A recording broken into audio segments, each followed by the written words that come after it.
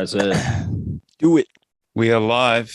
It is Value After Hours, 10:30 During a.m. on hours. the West Coast, 1:30 p.m. on the East Coast. Joined as always by my co-hosts Jake Taylor and Bill Brewster. What's happening, gentlemen? Good to be home. I think Bill and I were on the road last week. It's always nice to be home. True facts. While we were on the road, the 10-year sold off and everything ripped. Why? Because we're all just trading rates anyway. It does feel like that a little bit. Too real. I have this great fundamental idea. Oh, really? What do rates do in that fundamental idea? Oh, I don't know. I didn't model that. Just break down for me which way the 30 is going. Is it going up or down? Up or down? That's right. That's all you need to know. Bill, that might be your best take. You might want to just shut it down now. Yeah. Well, there aren't many good ones. So I think that was a finding that either Wes or Meb looked at a few years ago, where for all, I think it feels like Wes actually, for all of the wiggling around that the stock market has done since 1982, greatest bull run ever or something like that, you'd have been better off on a risk adjusted basis just being long the 30-year. Kind of want to get long the 30-year here. Really? Yeah. I think in order to think that the 30-year goes up in a sustainable manner, like for a long, long time. When you say goes up, what do you mean? The rate or the the yield rate rises. Yeah. Price down. Correct. Yeah. I think you got to have a more bullish outlook on GDP growth than I have. Now, I think you could have a bad mark to market in the interim, much like the stock market, actually, which is probably why the 60-40 portfolio is getting waxed. Because it was the same bet, basically. Yeah, more or less. Yeesh. Did you guys see in Europe I saw a little tweet about it was the CPI, European CPI versus the, I think, 3-month bank rate, and it was CPI came in at like 8.1%, and the European rate came in at like negative of 0.5%. So you got like real negative, almost 9% yields right now in Europe.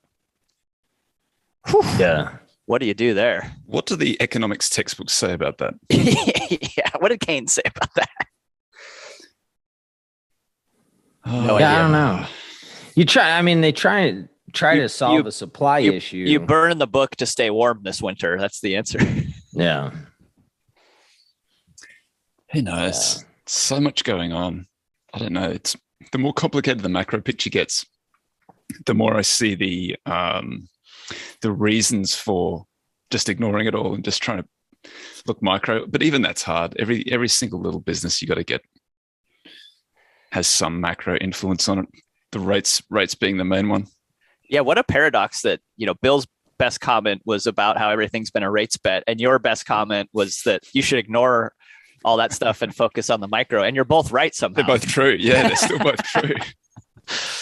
That's what makes this game difficult, I think. Yeah, I don't know. It certainly seems like those long duration names, you're basically just long rates, which makes sense.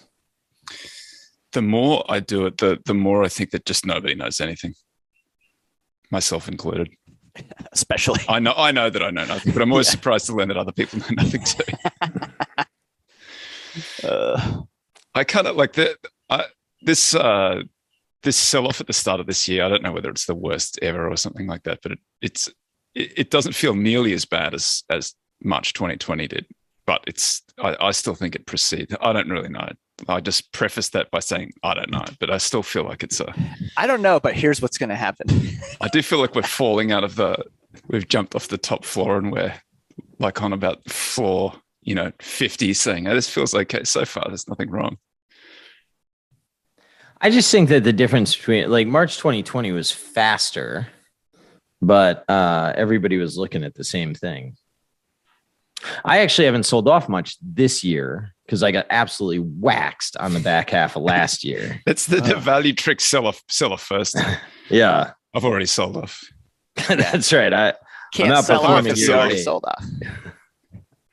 Yeah. You can't lose if you already lost. Can't lose again. Dude, preach. What's That said, outperforming on down days. It's not as if like yeah. I've been going up. That's not the most fun thing in the world. I've been getting a lot of that going recently. Lots of alpha on down days. It's a 300 basis point down day with 25 basis points of outperformance. Woo! Crushing it. Just compound that up. I don't know how much that comes to. I think it's a lot. That's as good as money, sir. I heard that Lulu. I might not share that. I might not know. Lulu. I'm a big fan of Lulu's. That's all I can say. Is anybody not a fan of Lilu? Does anybody like, Lilu doesn't know what he's doing? That's fair, but in like a forced ranking of all of the investors who are out there, I put Lilu, like he's up there with Buff for me. It's early days, but I'm a fan. Okay, I like that. I don't know anything about him. What rumor were you gonna spread? What were you gonna spread? Might have been one of those things that was said that I'm not allowed to repeat. So I don't want to repeat it. But I did a. Must be nice to be on the inside of the information flow, sir. I wasn't on the inside. Give us all a peek, dog. I got this second or third hand. I did an interview with Everything Money. I saw that a few guys have shouted that out. That was fun chatting with those guys. They're good dudes. Who's Everything Money? Honestly, it's not a channel that I was familiar with beforehand, but the Paul, who's one of the gents in there, very kind of deepish value approach, similar to mine. They've got a big audience, 150,000. They said so. Nice. Should start slightly bigger than ours. It is. That's a shame. Shout out to the ladies. What's up? Lady. Both of them. No, there's at least 4. There's 2. There's 4. They're multiplying. I've spoken with them. Do we have any actual topics today besides wisdom of macro, where things are going? Got lots of macro hot takes on the macro. Oh, yeah, I'm a pony up on Toby's hot takes. Takes and hot cakes. I have a little something. So. Yeah, what do you got? What do you got, JT? Come on, Jake. Bring us through. We're doing a little bit of I try not to do just book reports on the show because I feel like that's kind of weak sauce. But this one will be a bit of a book report from The Scout Mindset by Julia Galef. I believe that's how you pronounce her last name. I really enjoyed it. So we can get into that when it's veggies time. The Scout Mindset? Scout, correct. Cool. Yeah. Why don't we kick it off with that while I work It's a good idea. Okay. Let's get that. So first of all, shout out to my man at Sleepwell Capital who sent me this book and said I needed to read it, and he was 100% right. And after I read it, I thought, God, how did I not read this one yet? This is like so in my wheelhouse. But the basic premise of it is that this book is full of just all these very practical countermeasures, thought experiments, framing that you can do to counteract all these known behavioral decision-making biases that we kind of all know. But just because you know it doesn't mean you're actually doing anything to control for it. So I found this to be eminently approachable with great stories around it that kind of help you remember some of the lessons. But just to preface like what this scout mindset means, it's sort of like the scout versus the soldier. And that's the analogy that she uses. And the scout is trying to basically be out there finding new information and updating their map of what reality really looks like. And it's not that you're wrong necessarily about something. It's just that you're updating the map and just getting a better lay of the land. And it's trying to figure out what risks are worth taking on the board. Whereas the soldier is about defending, protecting, your cherished beliefs. Fortifying what you believe by finding evidence, and when you're wrong about something, that's like defeat for you. It's not that you're updating the map, it's that you lost. And so you tie up identity with it. And so all these different things, you can see how it like stacks up to prey on our worst shortcut or short circuits that we have from a behavioral decision-making perspective. So I wanted it to just do the first thing that was really funny in the book was that she went through and looked at, there were 23 different instances where Spock, who's supposed to be this hyper rational, cold, calculating Vulcan, where he made specific predictions and then assigned basically like probabilities and confidence intervals to things as he was talking about it. And so if you go through, like, I think she had 23 different instances that she measured in all the, different iterations of Spock over the years. And so when Spock said something that was absolutely impossible, it happened 83% of the time. When he said it was very unlikely, it was a coin flip. When he said it was just regular unlikely, it was also a coin flip. When he said something was likely, it was 80%. So that's actually not bad. And when he assigned a 99.5% chance of something, it happened 17% of the time. So it turns out that Spock was horribly calibrated when it comes to his predictions versus reality. And his Breyer score would be total shit if you actually went through and calculated it. He's not very accurate.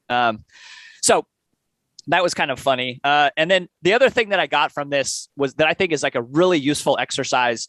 When we, and really what it does is it taps into humanity's ability to be kind of a comparative animal. A lot of times we do better by reasoning through comparison of A versus B, as opposed to, is A on its own good? Is B on its own good?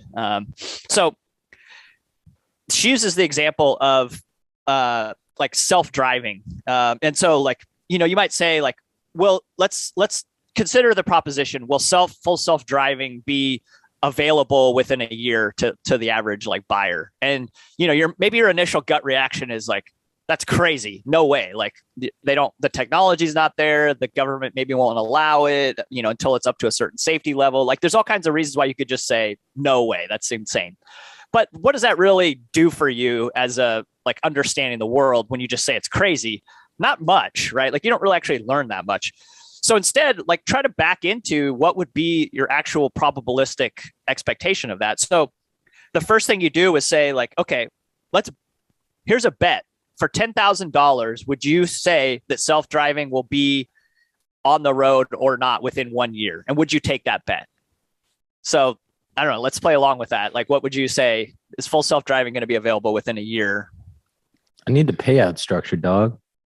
And also, no, it's 1 year from now, and you get $10,000. Just binary. I get it or I don't get it. You get it, or I you got to don't pay get it. something if I make this bet, presumably, right? Yeah, you pay $10,000 if you don't. Straight up and down. Yeah, it's just straight up and down. What do you think? Do you take the bet? So that's the first one. Is like, is it all depends on definitions, basically? man. I know a guy that has a Tesla that drinks and he lets the Tesla drive him home, and it works. I know a guy. I don't have the Tesla. Okay. All right. Let's just move on since you guys aren't. Well, really. I don't want to bet. I wouldn't take the bet. I don't think it's going to be on the market, but I do think you can pay for it and you can get it installed in your car, whether it works or not. I don't know. That's what I'm saying. No, this is kind of like one of these Bill Clinton definition of is questions here. Okay. All right, fine. How long has it been coming? Just now, this is how I figured out I'm on a podcast with two lawyers. What is the definition? Yeah. So let's reframe it then. And let's say that I could give you a box and it has 4 balls in it. And one of the balls is white. The other 3 are black. And if you pull the white ball, you get that $10,000 within 1 year. But if you pull one of the black balls, then you owe me $10,000, let's say. Or even let's get rid of it. Let's not say that you owe it, but you have to choose between full self-driving or the box. Which one of those would you prefer? Do you want to take a 1 in 4 pull on the box, or do you want to take full self-driving? I'm just going to say that I think people would argue that full self-driving is already here. So I'm taking full self-driving. Okay. Let me. Yeah, that is hard to compare. I understand what you're doing, and I like how you're going about this. All right. Let's just keep going then. So that would imply then, let's say that you think, boy, I like the box better, right? Like I think I'd rather take the pull from the box than I would take the full self-driving, which then implies that you think that 25% is too high of a prediction. All right. Because now, if you reframed it as like, do you think that there's a chance that it'll come out one of the years in the next 4? No, that's not the bet. It's not a series bet. It's only this 1 year, take it or leave it. I understand, but I'm just saying that like they're just trying to make it more analogous to the 1 in 4 pull. Like if you said 1 out of 4 of the next, yeah, it doesn't quite work. All right, keep going. Ignore me. Okay. You have to say like out of the current parallel realities that are going on. Yeah. And one of the 4 of them does come about. Yes. Okay. So now let's say then that you'd rather take the box at that point. Now we're going to change it. And the box, we put in several more balls, and we're up to 16 balls now. And then there's one that is a winner in there. And now which one do you want to put? Do you want to take the box, or do you want to take full self-driving as your bet? So what that implies then is that you're actually like a little bit below 6% confident that the full self-driving will happen. What we're doing here is revealing your preferences and what you believe based on giving you an A or a B. So most people probably would say like, wow, 1 out of 16, I look at that and I don't really like the odds of that. So, and they would say like, okay, I'll take the full self-driving bet instead. And then let's try to like finish it and dial it in. And let's say that there's 9 balls in there, and wherever it can be whatever, but what you want to do is find the number of balls that are the exact equivalent where you're totally ambivalent between, do I want to take full self-driving or do I want to take the box full of balls? And that then it's called like an equivalent bet test. And so what we're looking for is that equivalent bet where you're just totally ambiguous between those 2 propositions, which then reveals to you what you think the probability is actually of that thing happening. So that's the whole point of the in this case, on a 9-ball box that you're ambivalent, that gives you like 11% sort of confidence interval that maybe the full self-driving would be on the road. So the book is full of stuff like that, where it's like, oh, here's kind of a cool way to get at what I'm trying to think through. And I find that equivalent ball test to be probably pretty helpful if you really want to just dial in, like, where are you on your probabilistic predictions, which is one of the hallmarks of good investors, is making probabilistic predictions.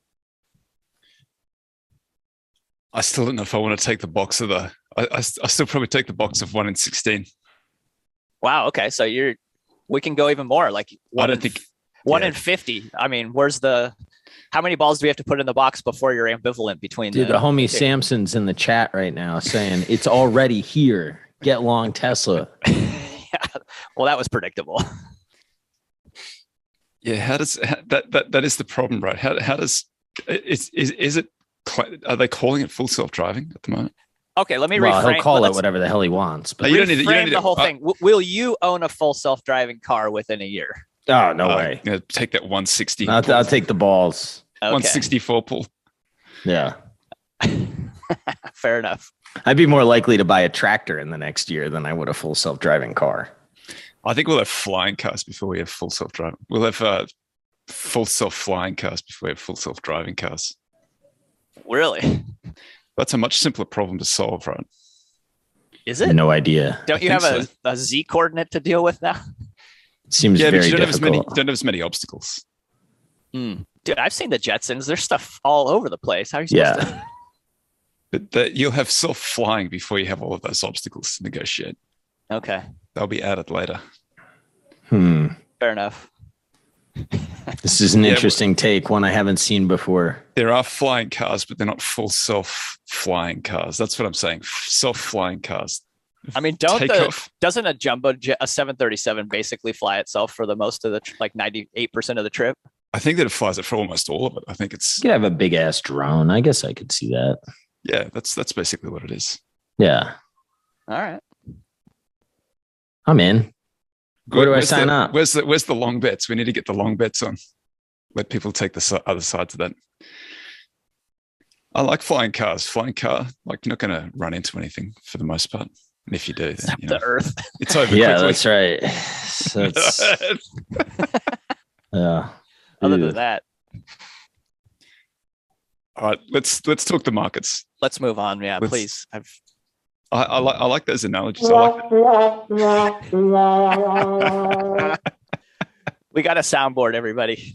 It's a new unlock for Value After Hours. No, I like it. I like that. If Toby and I didn't dissect the meaning of full self-driving, it could have been a great segment, but we ruined that for you. Yeah, you really I think it's a good mindset. Pissed in the Cheerios. You're welcome. Scout versus I thought it was like scouts as in Boy Scouts, but yeah, scout versus soldier. I think it's a good analogy. I agree with it. Trains. Yeah, full self-driving trains. You're smart and she's right. Yeah, Greenwald never liked well, I shouldn't say never liked, but he was always like, railroads are going to be disrupted by full self-driving semis that go down the road and then break apart and then they deliver stuff at $8 diesel. Well, I don't know about that, homie. I don't know. Is that just a California special or is that everywhere? Well, I think it's going on a lot of places right now. What are the why do you take diesel over a regular gas car? Diesel's got better gas mileage. Does it? But it's more expensive. So the engines are also quite a bit more reliable, unless I'm mistaken. But like those old diesels, they run forever. Yeah. Mileage, torque. Does every gas station have diesel? No. Pain in the ass. But a lot do. The further south you get, the more that have it. When I was a kid, you had to know not to put the diesel nozzle into the gas tank and vice versa. Same now. They're different shapes, but I always look, and now you got to make sure you're choosing you get 3 choices of gas, and none of them are diesel. Yeah, it'll still mess your car up. Do the three different classes of gas make a difference to the way the car operates? Does anybody know? 93 for sure does. That's no ethanol. That's the best one. That's the most expensive. I don't know that it's the best. I just know it has no ethanol in it. Is it better for the car or does it make it go faster or something? Some cars require that you use 93, but I don't think it actually. I don't think there's any difference between 87 and 89. I think that's fake news. It's like the difference between a sparkling white wine and a champagne. My gas blending buddy, they make the 93, so he's always pushing that on me. Motivated reasoning there. Yeah, for sure. But he's got me convinced there is some difference between that and the rest of the stuff. This is like the Simpsons thing where they show that in the brewery where it was like Duff Dry, Duff Light, Duff, regular, and it was all coming off of the same pipe. Yeah. Isn't it Once upon a time, more dog because the dogs are sweet, right? Yeah.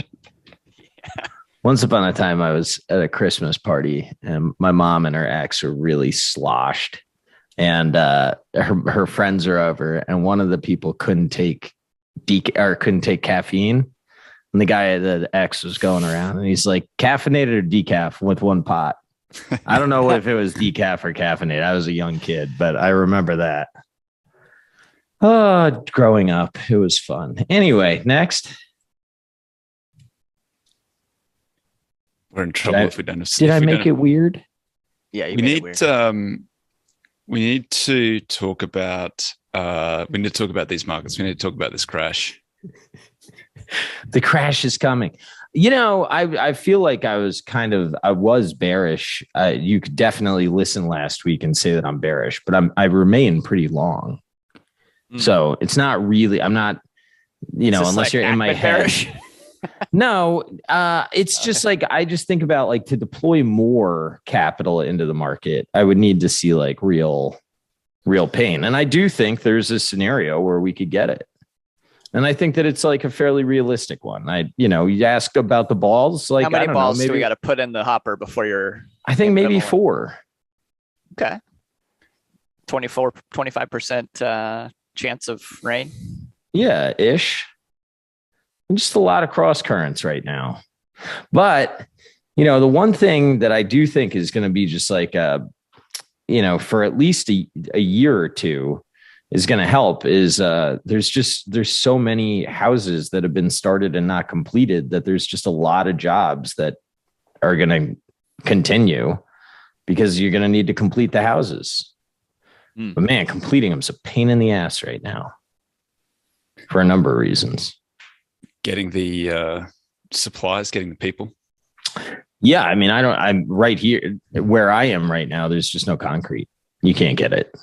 Really? Yeah.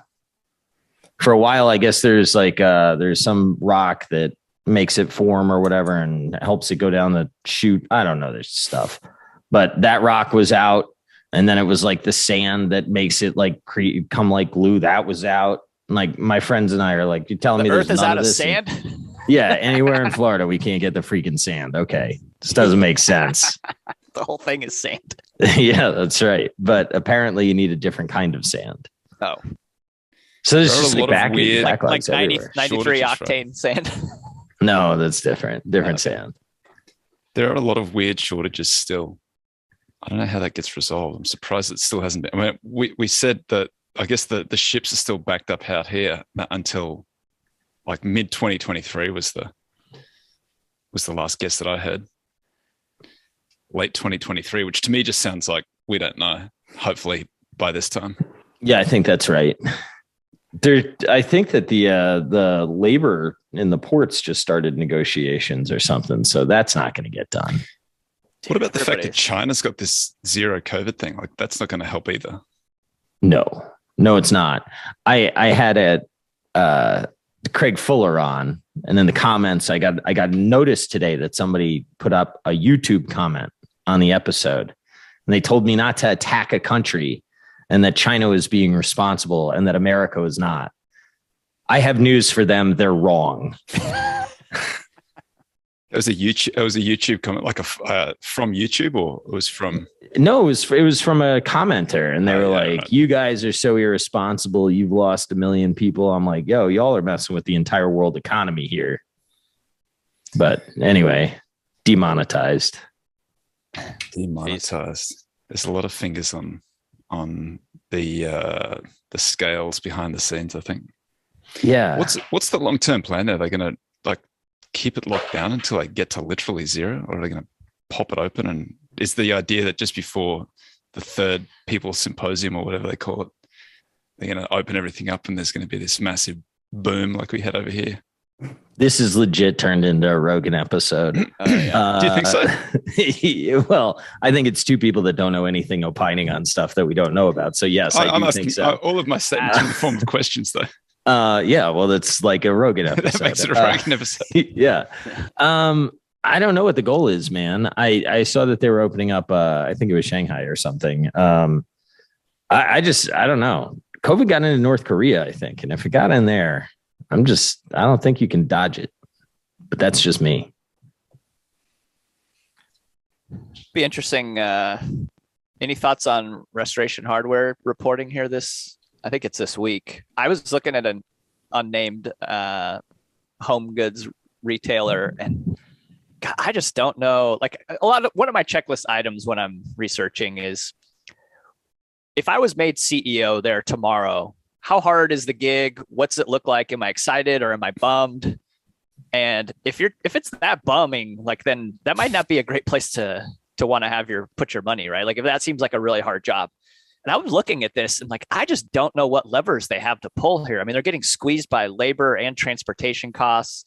They bought back a bunch of shares at like 2x where the price is today. And now there's not that much cash around. The revolver's tapped a little bit. Like there's inventory swollen. I don't know where. Oh, you're talking about Restoration Hardware? No, this is another company, but okay. I thought I was going to say, since you like restoration and the reporting soon, I thought it might be, I'd like to hear what you think. I would probably buy our house instead without really looking at the financials too closely. That's my gut.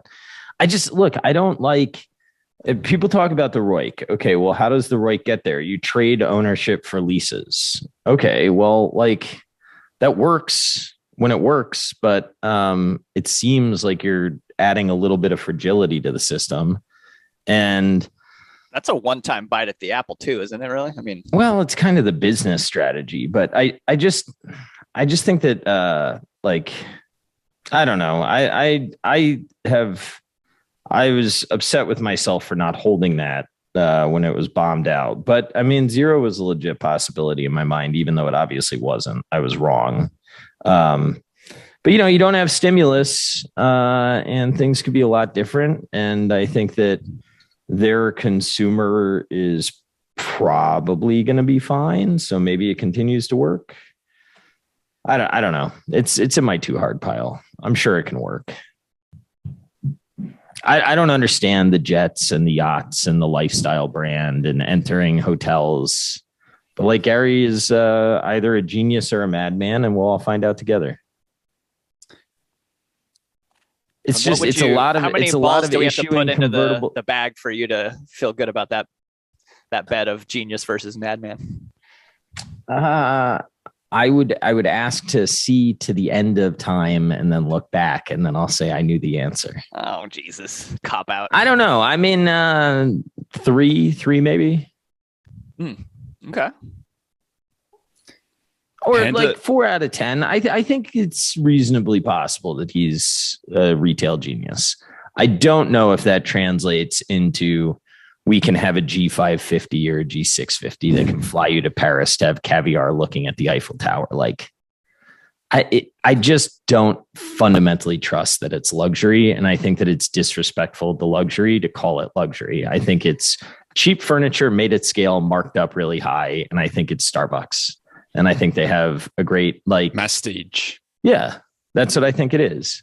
And, you know, I went into the New York showroom and like the doors on some of the stuff are crooked and stuff. Like, don't tell me that you're Hermes and then come out with that shit. Yeah. It's just, it seems to me to be more like Wall Street puffery and investors buying a story than it does reality. But there is certainly enough reality to make that story, you know, go, right? Yeah. Yeah. The art of it is to get the consumers to buy the story, right? Rather than the investors. Well, dude, they obviously are, right? And you know, if I was a bull, I'd be like, well, look at how many more they're going to roll out and do the unit economics on the stores and all this stuff. Like, I get it, but I don't know. Steady state stuff. I think some of those ideas are really clever. I think the clubs are a really clever idea. The 650, I want to see how often the execs are traveling on that versus customers. Well, you know, and they got the yacht, like the RH3. I think it looks kind of like a tugboat, but it's a yacht. If it were, I mean, it's unconventional unless you're a scamster. It's unconventional to have yachts and 650s in the actually owned by the company, available to be used. I mean, look, they're trying to make it like a lifestyle brand, right? Which I kind of understand, but then there's the part of me that's like, well, why? You know, if your furniture business is so good, why do you need to be a lifestyle brand too? Is anyone buying a Restoration Hardware t-shirt to be part of a lifestyle? No. Soon enough. You just haven't seen it yet. I see them as sort of maybe like J. Crew, where they might see themselves as, I don't know, Ralph Lauren or something like that. I think Ralph Lauren's like the pinnacle of kind of mastige. It's like right on that. It might be true luxury. There's enough stuff in there that's luxury, whereas J. Crew is that just underneath. Is that fair? Don't know enough. Yeah, I mean, I think what Gary would say is like in Europe. I wear Garanimals, so. I tell you what, I was looking at Carter's, you know, the baby clothing maker. That's trading at like a 10 PE, which I know is a very flawed metric. But, you know, you buy the story of millennials creating houses and household formation. Carter's get babies up in there. Yeah, I could see there being 10 years of earnings roughly around where we are. I think what Gary would say is like the legacy brand perception is part of the problem in the US. And when they're going to foreign markets, they're not going to have that perception. So like when they open up in London, they're going to be a fresh brand. I just don't know that I buy that Europe is going to like be super amped about an American furniture maker. Like, I don't know that Americans export luxury that often. Yeah. Ralph Lauren? Yeah, he's been he was a G for sure. I feel like it goes the other direction more, doesn't it? Luxury from Europe to America. Yes. Yeah, that's kind of that quality brand Mittelstand. Like, I don't know where Williams-Sonoma trades, but if they trade roughly where Restoration Hardware does, I'd probably prefer Williams-Sonoma. It was cheap and it popped on its last earnings. Had a good run the day and the night. I own Williams-Sonoma. I quite like Williams-Sonoma. Yeah. I think Restoration Hardware was sort of getting into my hitting zone too. I don't own it, but I just sort of noticed it was floating around there. Probably needs very high ROIC.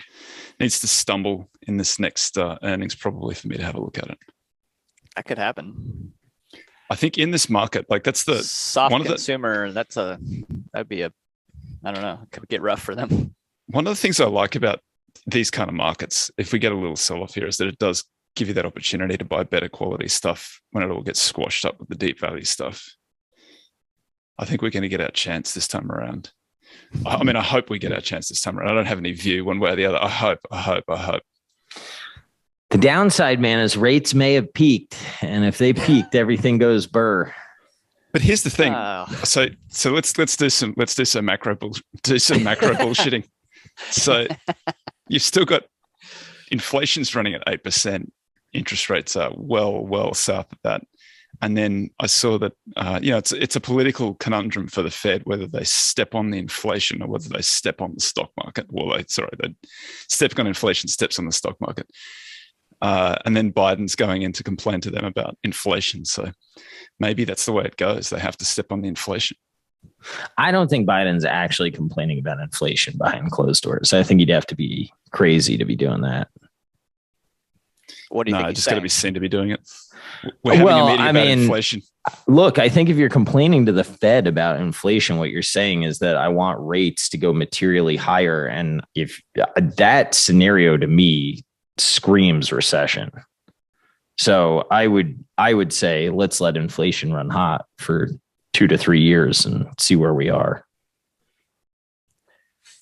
Yeah, there's enough. It's as a politician. I feel like this still all assigns way more power than the Fed actually has to this whole thing. But I think that they've already committed. They've created the conditions that have created the inflation. I think that they have the power to do that. I think that now, whether we're talking about whether they crash the stock market or the other things that they can do, we're talking about problems that they've created over the last 5 years, and so like how they navigate their way out. Like you mispronounced 100 years. Well, that's true. That's true. It has been. Well, a lot of it was stimulus, though, too, right? Yeah. Yeah, that's fair. I think the stimmy created that. All those charts that have got those wild sort of runs up and runs back down, and I think we're probably getting close to back being down near trend for a lot of those things. So it'd be interesting, like whether we stop at trend or not. I don't know. I think it's kind of funny when people are like, well, tech valuations are lower than they've been. And it's like, well, yeah, but it's not like 2018 and 2019 was like screamingly cheap valuations, right? I think you make the argument that there's a lot of stuff out there that is fair or cheap right now. But like to say, well, when things were growing like crazy and people promised flowers at the end of the road, and now people are questioning whether or not those flowers exist, like no wonder the valuation has come in. That's kind of part of what valuation represents, right? I think it's a little bit cheap, but I agree with you. It's not, I don't see a lot of obvious value there. I don't think there's any easy decisions there. Yeah, I mean, I think, look, this is stuff that I don't own and don't really know, but like, I bet like, for, so. Yeah, I mean, I bet like Texas Instruments is something you could get a reasonable real return out of here. I think it's like, people are like, how does Coke trade where it trades? Well, if you're really worried about inflation, it makes sense to hold something like that. What's the Coke thesis for inflation? Well, I just think historically they've been able to show pricing power, and God forbid, you actually think inflation's transitory. The probability that they're going to give back the price takes, like there's no way. So if their input costs come down, you could see some margin expansion on the back end of this that maybe surprises people that they're not looking at today. Did the same thing happen to Coke that happened to the macro beer brands? Like it's just so much easier to get micro, off-brand colas and different kind of waters and things like that. Whereas previously it was like you had to have all the shelf space and all the advertising. And now people don't care because you're getting a different kind of access to different stuff through Instagram. Instagram pitches me, non-alcoholic everything these days. Yeah. Non-alcoholic beer. I got, speaking of which, a mocktail for you guys. Get yourself some Topo Chico, a little bit of apple cider vinegar, just like a cap or two full. Pour that in, squeeze some lemon, boom. What is it? It's delicious non-alcoholic beverage. What do you call it? I don't know. I'm just telling you what it is. No. It's Brewster. not. My boy Adam Brown told me about Busy it. Brewster. No, it's not me. But I've been drinking the shit out of them. It's great. But like Topo Chico, I'm almost certain is owned by Coke now. They bought it for a couple $100 million, like I don't know, 3 or 4 years ago. I thought it was a genius move. Very effervescent. LaCroix's still out there. It does have the big bubbles. Yeah, it's like LaCroix out there independent. yeah. I like LaCroix and some LaCroix. I haven't read that guy's letter in a minute. I need to read that guy's letter. Do they I write bet good he's letters? fucking devastated with Democrats in the White House and inflation out of control. I bet that guy's letters are insane. Is he political? Oh yeah. LaCroix? Oh yeah. Oh, I haven't read them. Yeah, you got to. It's great. Mm-hmm. Was he like full like InfoWars type of stuff, or where's he at? I mean, I don't think it's InfoWarsy. I just, pick up some letters and read them. Oh, that's frightening. No, it's just, it's just like very pro America, but I think he definitely, we'll see. That's my hypothesis. I'll give it to LaCroix. They got good, when you go into supermarkets now, they're not hard to find. They're always right at the front and stacked. They're everywhere, easy to get, and they're everywhere. Love good, that good business. price point for the most part. Release a new flavor, just change the color of the can. No marketing. That's right. It's insane. Yeah. Oh, I got to try this one. Pomegranate blueberry. All right. Well, shit. I guess I better try that one. Yeah. I'm a pamplemousse dude. Are you? Yeah, pamplemousse is all there is. But sometimes you'll open a can and it'll be like super pungent and the taste will be off. Their quality. That's because the natural flavors are like random stuff. Like there's vanilla. I think there's a natural flavor that's vanilla. It's the beaver anal gland expression. Oh. Like they I really hope that beaver was happy that day when it was expressing its anal gland. For vanilla natural flavoring. This one tastes sour. This anal gland must have been real tight. He was anyway. Yeah, he must have been eating something that wasn't. Is that true? Is that how they get vanilla? Because I thought they could just get it from vanilla beans, right? No, too expensive that way. Way cheaper to go after beaver ass. Beaver. Nothing like a little beaver ass to drive your margins up. Yeah. Well, I tried their passion fruit one over the weekend. It did taste like beaver ass. Was it beaver ass? And how, sir, do you know about the taste of beaver ass? Well, it tastes like the vanilla one. We have fully derailed. To be fair, I own Fizz, so this is all talking your book. Yeah, talking the book. Okay, good. That's fair. I'm looking for squirrel ass myself. Mm. That's where the real margin is. Gregory doesn't think it's funny. Okay, thanks, Gregory. Sorry, dude. Doesn't think beaver ass is funny. Okay, I mean, we enjoyed it. You're just objectively wrong, sir. I'm sorry. Because this is hilarious. Well, then. Yeah, it's been. I'll tell you what came out was kind of interesting. Well, interesting to me. Some people may not have known about it, but Top Gun. Well, I want to see that bad. But dude, I featured on the pod Nawful Snala. Worked for a firm called EIA. Yeah. And EIA is been accused of being a straight up Ponzi scheme. And I had a call with them because I was going to feature Andrew if I could get comfortable with it. And I remember after the call, I hung up and Nawful called me after and he's like, what are your thoughts? And I was like, dude, I don't know what you guys do. Like, I can't articulate what you do here. And then we never followed up. But I think that was an interesting example of, if something is too hard or outside your circle, maybe just say no. I would have felt like a real dummy if I had featured both of them. Well, I remember that episode and I remember thinking like, gosh, I don't feel like I know what's going on here, but I'm not really a macro guy. So I guess that's to be expected.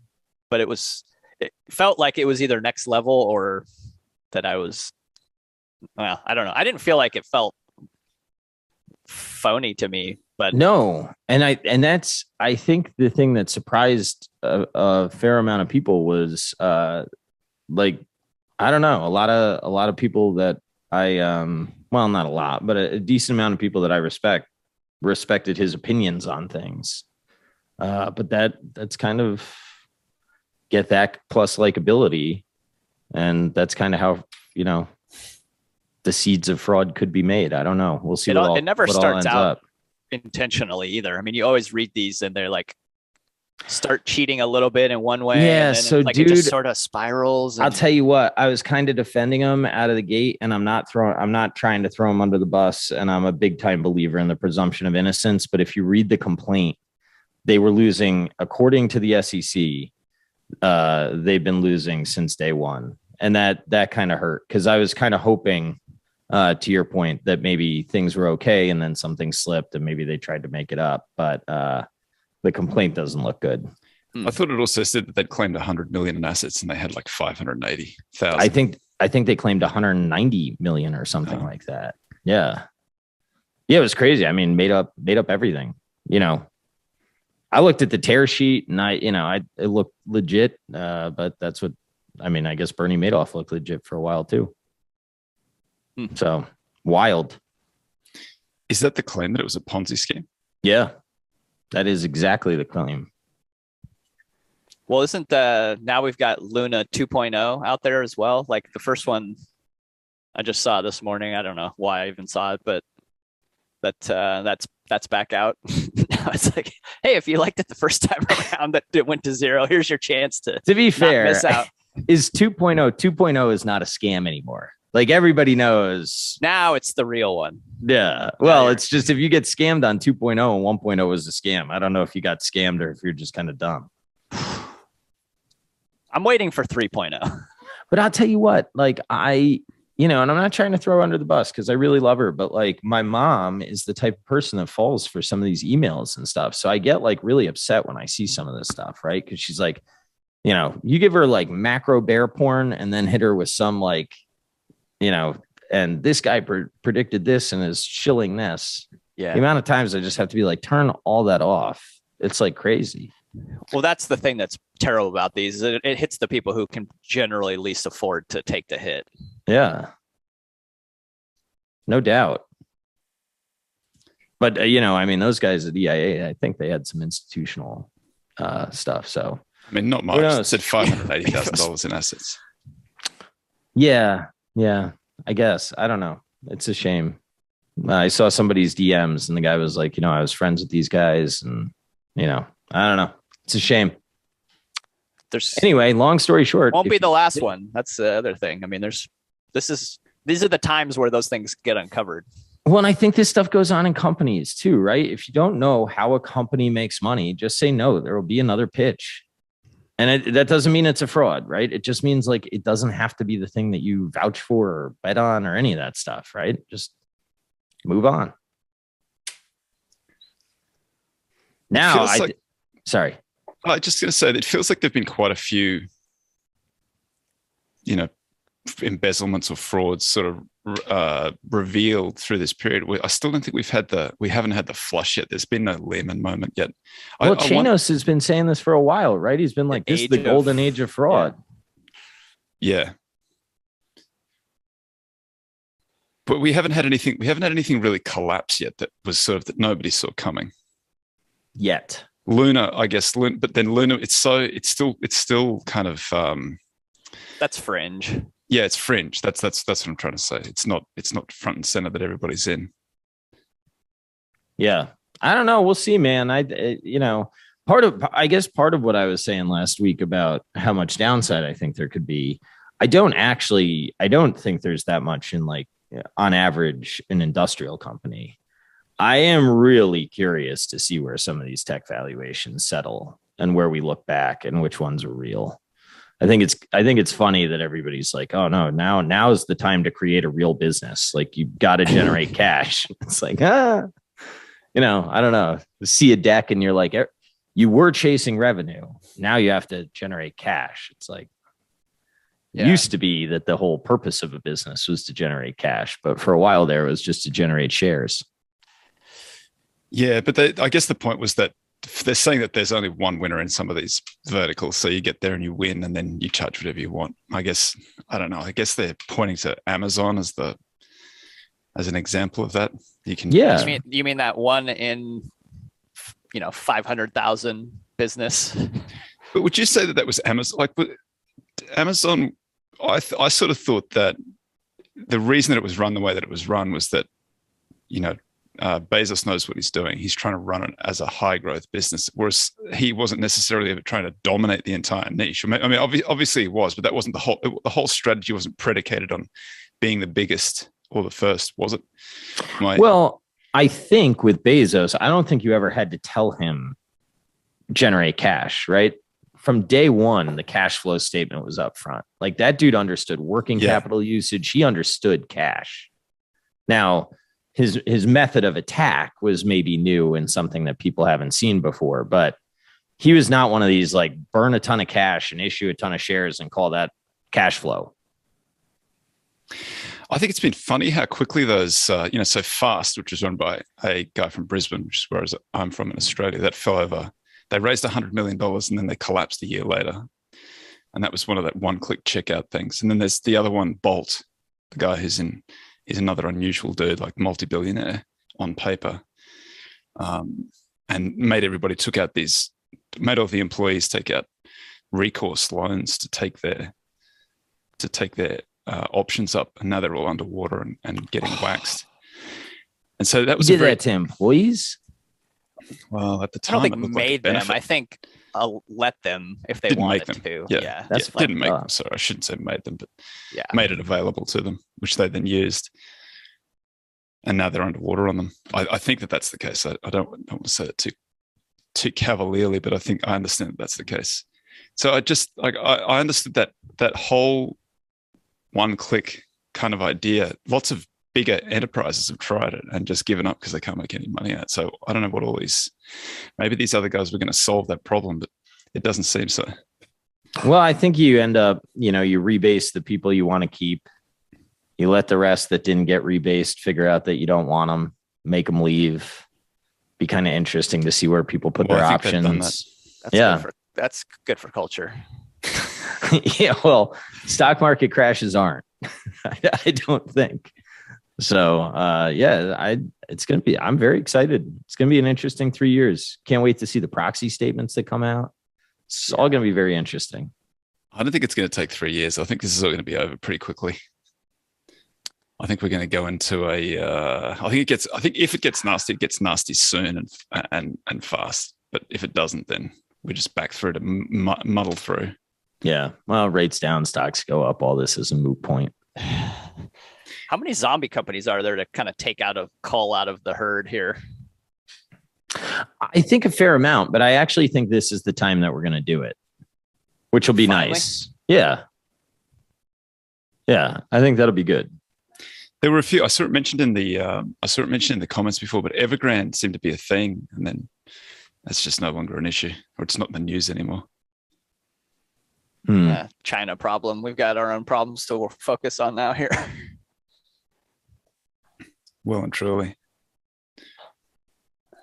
I don't know. I still think there's still that big sugar rush coming through the system. It's hard when you're looking at companies right now. Like there are things out there that look cheap that they're either beneficiary of COVID or they're just a beneficiary of all the stimulus that got paid through. And so it's hard to take that out of the financial statements because I don't know. I don't know whether these are permanent winners or whether they're how do you normalize or comp anything right now? It's very hard. Really hard. Yeah, it is. Just going to make mistakes, I think, is the answer.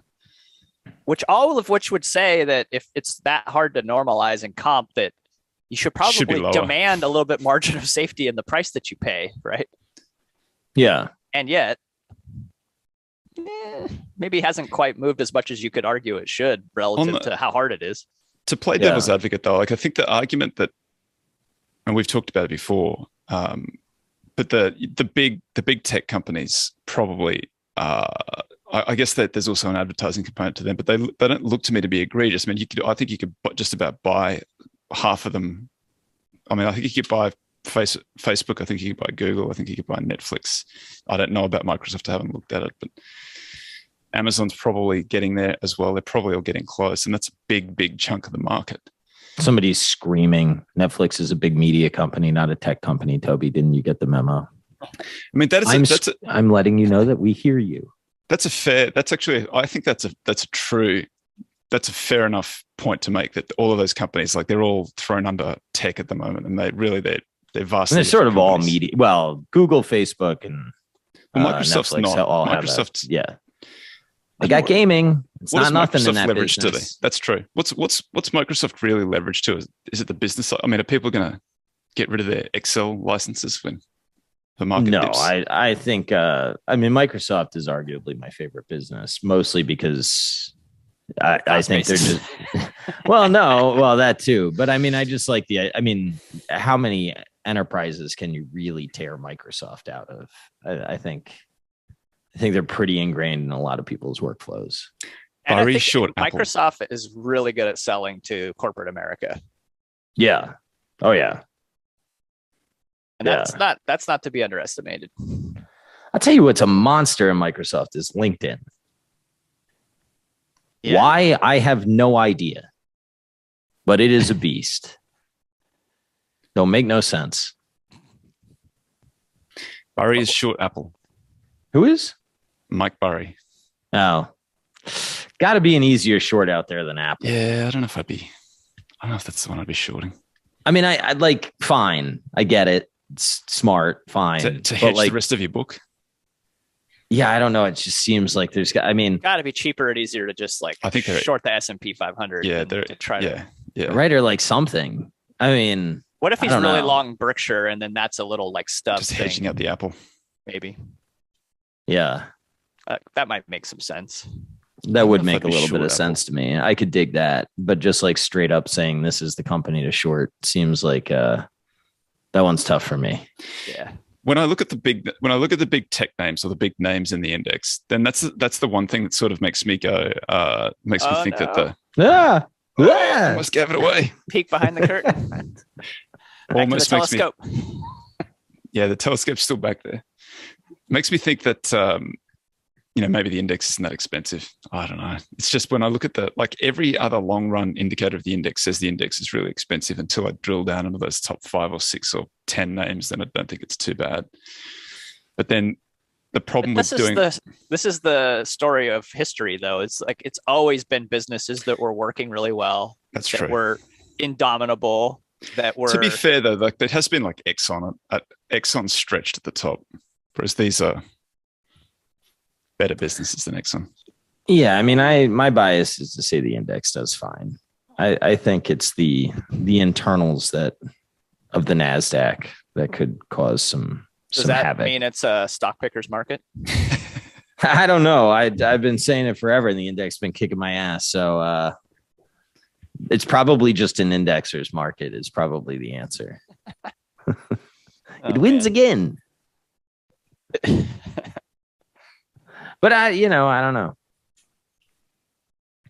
It's probably an ETF out there that people could find that's better than the index. I have no idea where they would find such a thing. I think that those things exist. I just don't know that it's mattered that much. Like the Mike Green flows thing seems to have been.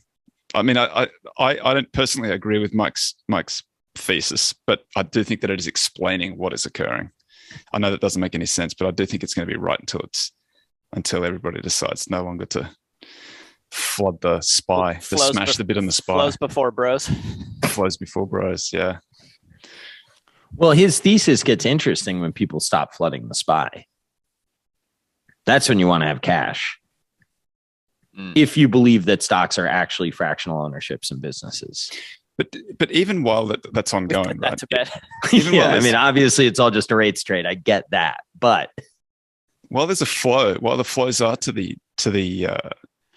index, it's still things that are making lots of money that aren't in the index. Like you don't have to be buying them because the stock price goes up. You can buy them for the underlying business qualities that they have.